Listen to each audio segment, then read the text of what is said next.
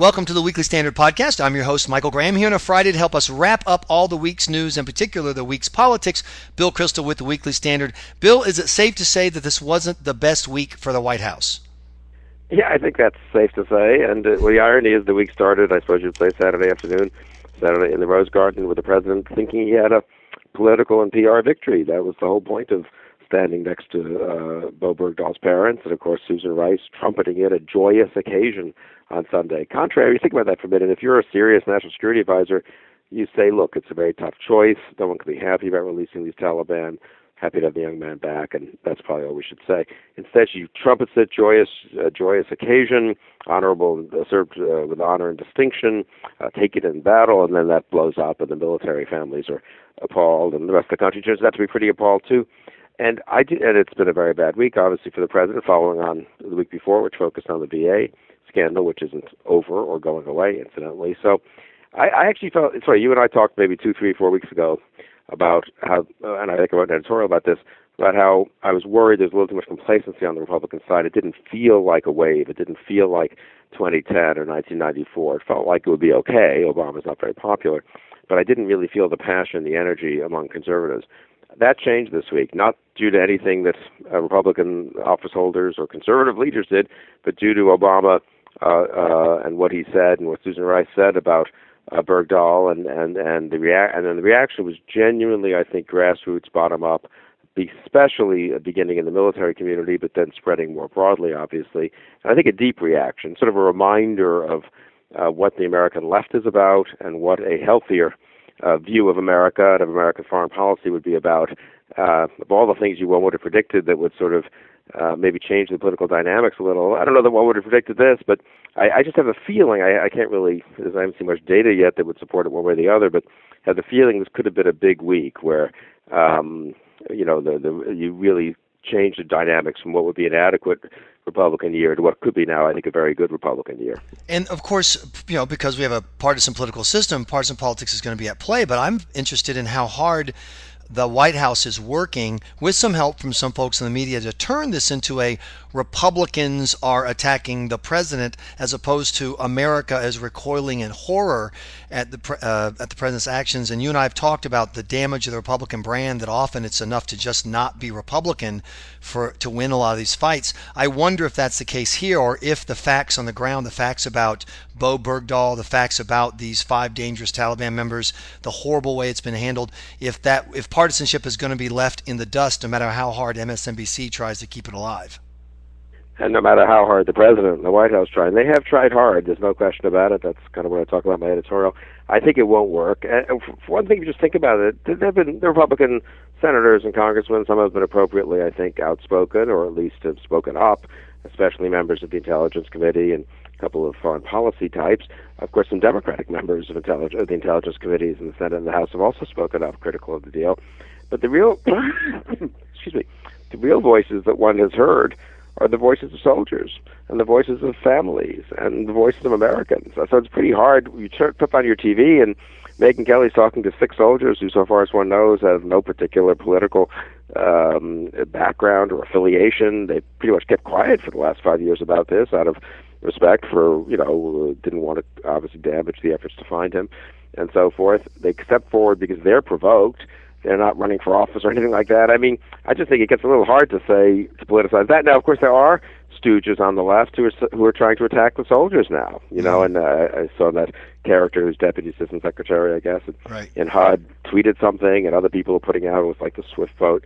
And that really, good luck making that case to the public. That is real desperation. Yeah, calling the guys who had to get shot at looking for Bo Bergdahl, quote, psychopaths, which is the word that former VA official now with HUD used, is just not a way to win votes. And you talk about people speaking up. Why is that guy still at HUD? Certainly shouldn't he be at the political appointment? He has no civil service protection that I know of. Shouldn't he be fired by the Obama administration?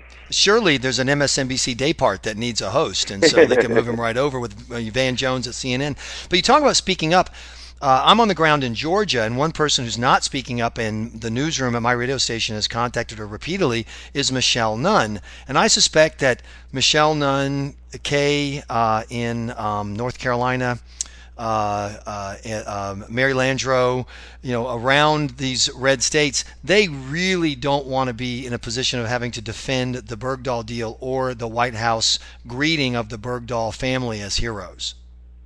I think that's absolutely right. I think it's true of Democrats in purple states and even some blue states. I mean, I ran into Mark Warner at an event the other day, and it wasn't political. We were just, I'm a Virginian, he's my senator, so we were just chatting in a kind of cordial way, but and it was off the record, so I won't say, but I would say I'd be surprised if Mark Warner is going to step up in the next week or two and say this was handled brilliantly, and I stand by everything the White House and Susan Rice say. I see that Susan Rice just said today in an interview that she's standing by her description of Bergdahl as having served honorably, or because it's honorable to volunteer for service in wartime. Maybe that's true, but if you then desert, maybe it's not so honorable anymore. So, I mean, they sort of continue to keeping on digging here. I think you're very right that these be a problem for these senators, and also to the degree that it becomes about Obama, the election in 2014. If you're Michelle Nunn, if you're Mark Pryor in Arkansas, you've got a good name down there. You've got some personal popularity. Maybe you can separate yourself from the president, cast your opponents as a little extreme or inexperienced or something. But the more Obama is dominating the news, the more voters go to the ballot box in November on election day and think, do I like what Obama's doing or not? And I think in a lot of these states, and not just in red states, but in places like Virginia and Iowa, Colorado, I saw the Oregon Republican Senate candidate, Monica Wiebe, last night here in Washington, a very impressive woman, a pediatric neurosurgeon. That's a state where the Republican brand probably really does hurt you some.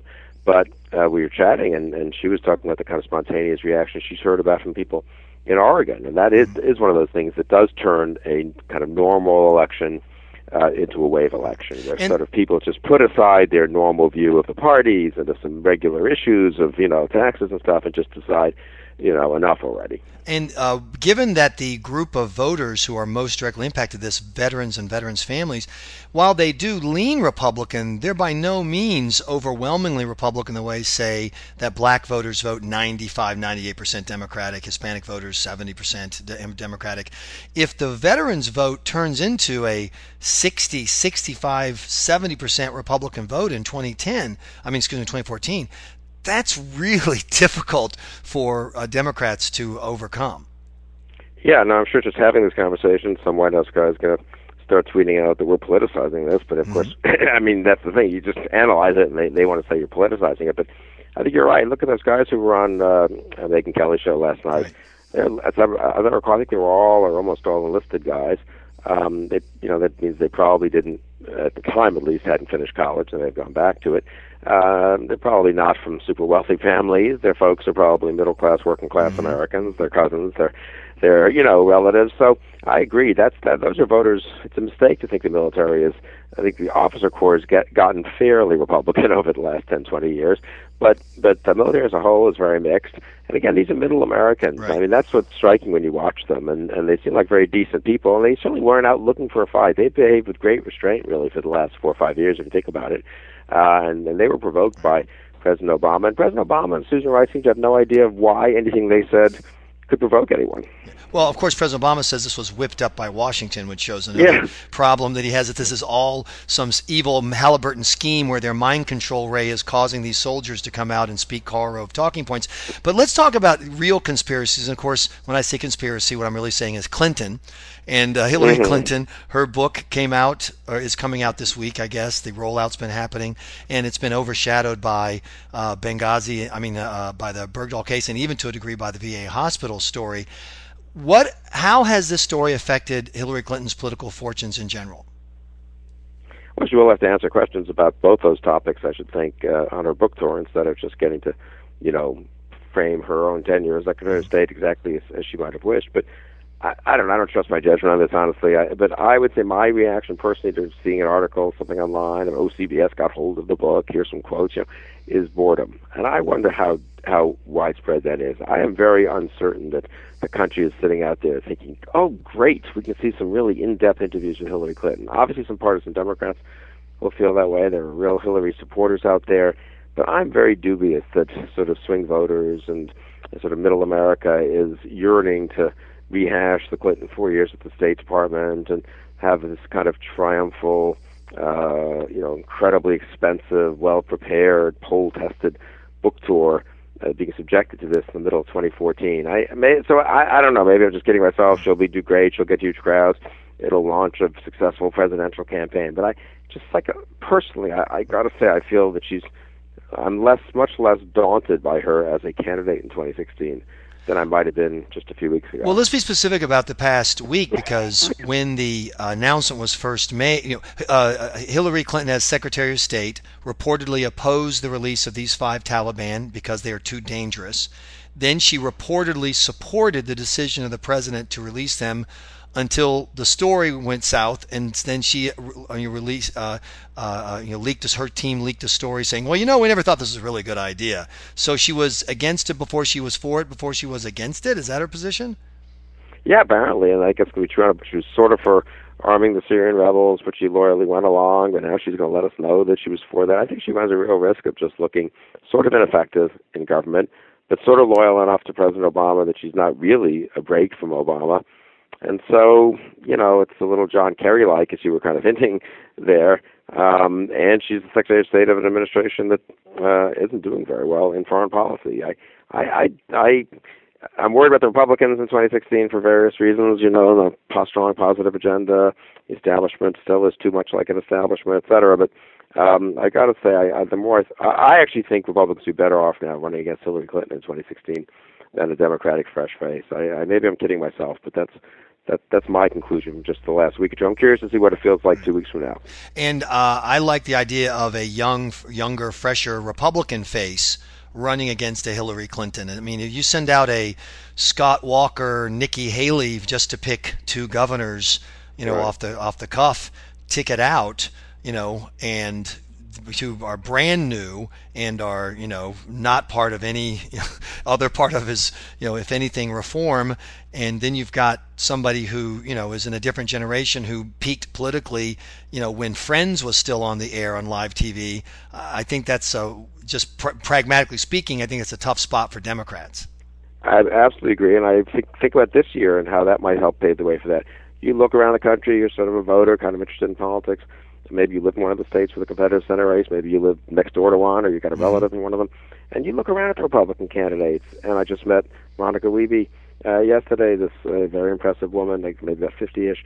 But then you look at Ben Sass, who's 41 in Nebraska, and Tom Cotton, who's 37 in Arkansas. I think whoever wins in Oklahoma is around Shannon or Lankford is around 40, if I'm not mistaken. Cory Gardner's 39 in Colorado. Joni Ernst, 42, 43. Iowa. Impressive, interesting people, diverse backgrounds, quite a lot of whom have served, but some of whom have been in politics for a while, some of whom really haven't ever run for office or have maybe just once, like Ernst, Cotton, Dan Sullivan in Alaska, also very impressive. I think he'll win the primary there.